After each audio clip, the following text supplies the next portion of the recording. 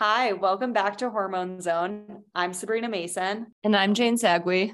and we are the co-founders of a women's health startup, Polly, and the co-hosts of this podcast. And today we are going to be doing another mini episode that is focused on getting pregnant with PCOS. Yeah, and this is something that really matters to us in terms of just spreading awareness and kind of tearing down the stigma and talking about the fertility implications of PCOS. And we are a women's health startup that is focused on helping people with this condition. And so we spend a lot of time speaking about this specifically with customers and other people in our community. Yeah, and if you're not sure what PCOS is, it stands for polycystic ovary syndrome. We've done a ton of episodes on PCOS. So if you need a deep dive into PCOS, go click on one of those episodes and then you can hop back into this one. But like Jane said, today we really wanted to focus on kind of this misconception oftentimes that you cannot get pregnant if you have PCOS, which is just absolutely not true. And so we'll start with just sharing like a few stats, maybe Jane, just to like set the stage. And so I can start. PCOS is the leading cause of infertility, but again, want to make that clear. That doesn't mean that you can't get pregnant or can't not get pregnant if you have PCOS. Absolutely. Yeah. And quick PSA there, use birth control. If you have PCOS, it's not built-in birth control. Make sure that you're using either hormonal contraceptives or condoms or a copper IUD, something.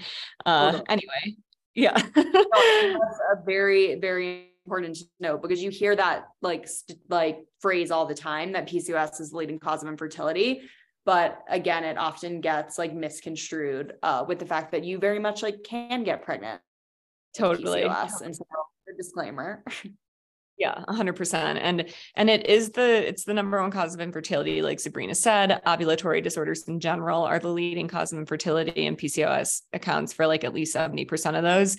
And kind of like diving in deeper. So like the definition of PCOS, it includes for a majority of patients not ovulating or not menstruating on a regular schedule. And so 70 to 80% of people with PCOS on any given month are not releasing an egg for ovulation. That does not mean that 70 to 80% of people with PCOS never ovulate though. Ovulation can still happen. It can happen spontaneously. It can happen with like lifestyle changes or a combination of medication.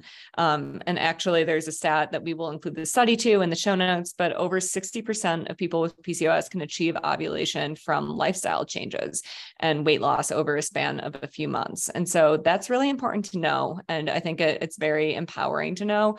I'm also not saying that anyone that makes lifestyle changes will be able to get pregnant naturally. I want to make that clear, but there's a large swath of the PCOS population that will see like a great improvement in their fertility status just with lifestyle changes. Yeah. And I think that's a very good point. Obviously, like on the individual level, there's many different factors when it comes to trying to get pregnant. One, your partner is obviously involved in this as well. So thinking about their fertility. And then two, we're kind of taking like a zoomed out view of thinking about this from like a population level. So anything that we're saying now might not be the case for you individually, but in general, I think that's like really reassuring to hear. And again, those stats that you hear of like 70 to 80% of people don't release an egg or don't ovulate with PCOS. Again, that's in any given month. Like Jane said, that doesn't mean that you never will. It's just, you're not having that regular cycle like someone who does not have PCOS, who has a regular period, who's releasing an egg every month. Totally. And in terms of like thinking about the general population, this is all thinking about people under 35 years old, but for the general population, so not necessarily like people just with PCOS, there's a 25% chance of conceiving in the first month of trying, and then an 85% chance in conceiving for the first year. And so, well, if you have PCOS, maybe things will be a little bit more difficult for you, and you might need to make those lifestyle changes or take medications, whether it's fertility meds like Clomid or like going down the IVF route, if that is something that you want to do and is financially feasible. it still is possible. And we just want to make that abundantly clear. And again, I mean, there's a thin line between like promising pregnancy to people with PCOS, and especially thinking about our program, a lot of the people that we work with in Polly's app are trying to conceive. There's a thin line between promising pregnancy to anyone, which is like totally unethical. And even if you don't have PCOS, pregnancy cannot be promise to anyone, versus making people believe that they are not capable whatsoever of carrying a child. And so there's a lot that you can do preemptively to kind of try to optimize your fertility if you have PCOS. That's why taking control of the condition, even before you're at the point of trying to conceive, is so important, and why we're trying to spread awareness of that with Polly. Whether it's through a program like ours, or if you are just working with your OBGYN, there are labs that you can get drawn to kind of check in on your fertility status.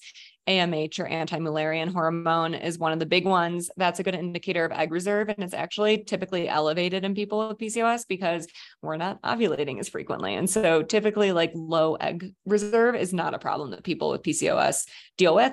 That can like be a benefit in some ways, you know. And then the other big hormone for kind of like checking in with your fertility status is follicle stimulating hormone, or FSH. And so taking a look at those in addition to things like your estrogen, androgen markers, progesterone, even LH, or luteinizing hormone, are really helpful even like before you're trying to get pregnant. And then also thinking about other important PCOS health markers to just like assess your general health, like your cholesterol, your blood sugar, and HbA1c, insulin, et cetera. Yeah, no, I think that is super helpful. And there's like direct to consumer at home tests that you can take, which are great, like Modern Fertility. And then obviously you can go into your doctor as well and ask them to run specific tests if you're curious about some of those markers that Jane mentioned. 100%. And so if you have any other questions about this, let us know. Polly is not a fertility company. We're not like the place you go to if you're looking for like IVF or to freeze your eggs. But we can certainly help you along that journey. If you do want to join the program, our care coordinators can help figure out that fertility journey with you. There's a lot that can be done, ranging from lifestyle changes to medication. And we just want everyone to know that having PCOS is not an infertility sentence. And it's really important to clear that up. And there's just so much stigma and shame that kind of comes with the diagnosis from the perspective of like being a defective woman. And I'm doing air quotes right now. And so it's important to us that people know that there's hope out there. And like, I know that sounds really corny, but we just want to make sure that people are kind of like approaching this in a rational way and not being fed lies and a bunch of fear mongering and stuff. Yeah. And that fear mongering often happens when you first get a diagnosis, especially if you're young, something that Jane personally went through. And so hopefully this episode was helpful and informative. We'll link that one study that we talked about in the show notes as well, because I think that one's an interesting one to look at. And if anyone has any feedback or any questions on this episode, shoot us a DM on Instagram, share this episode if you think it would be interesting to others, and we will see you guys next week.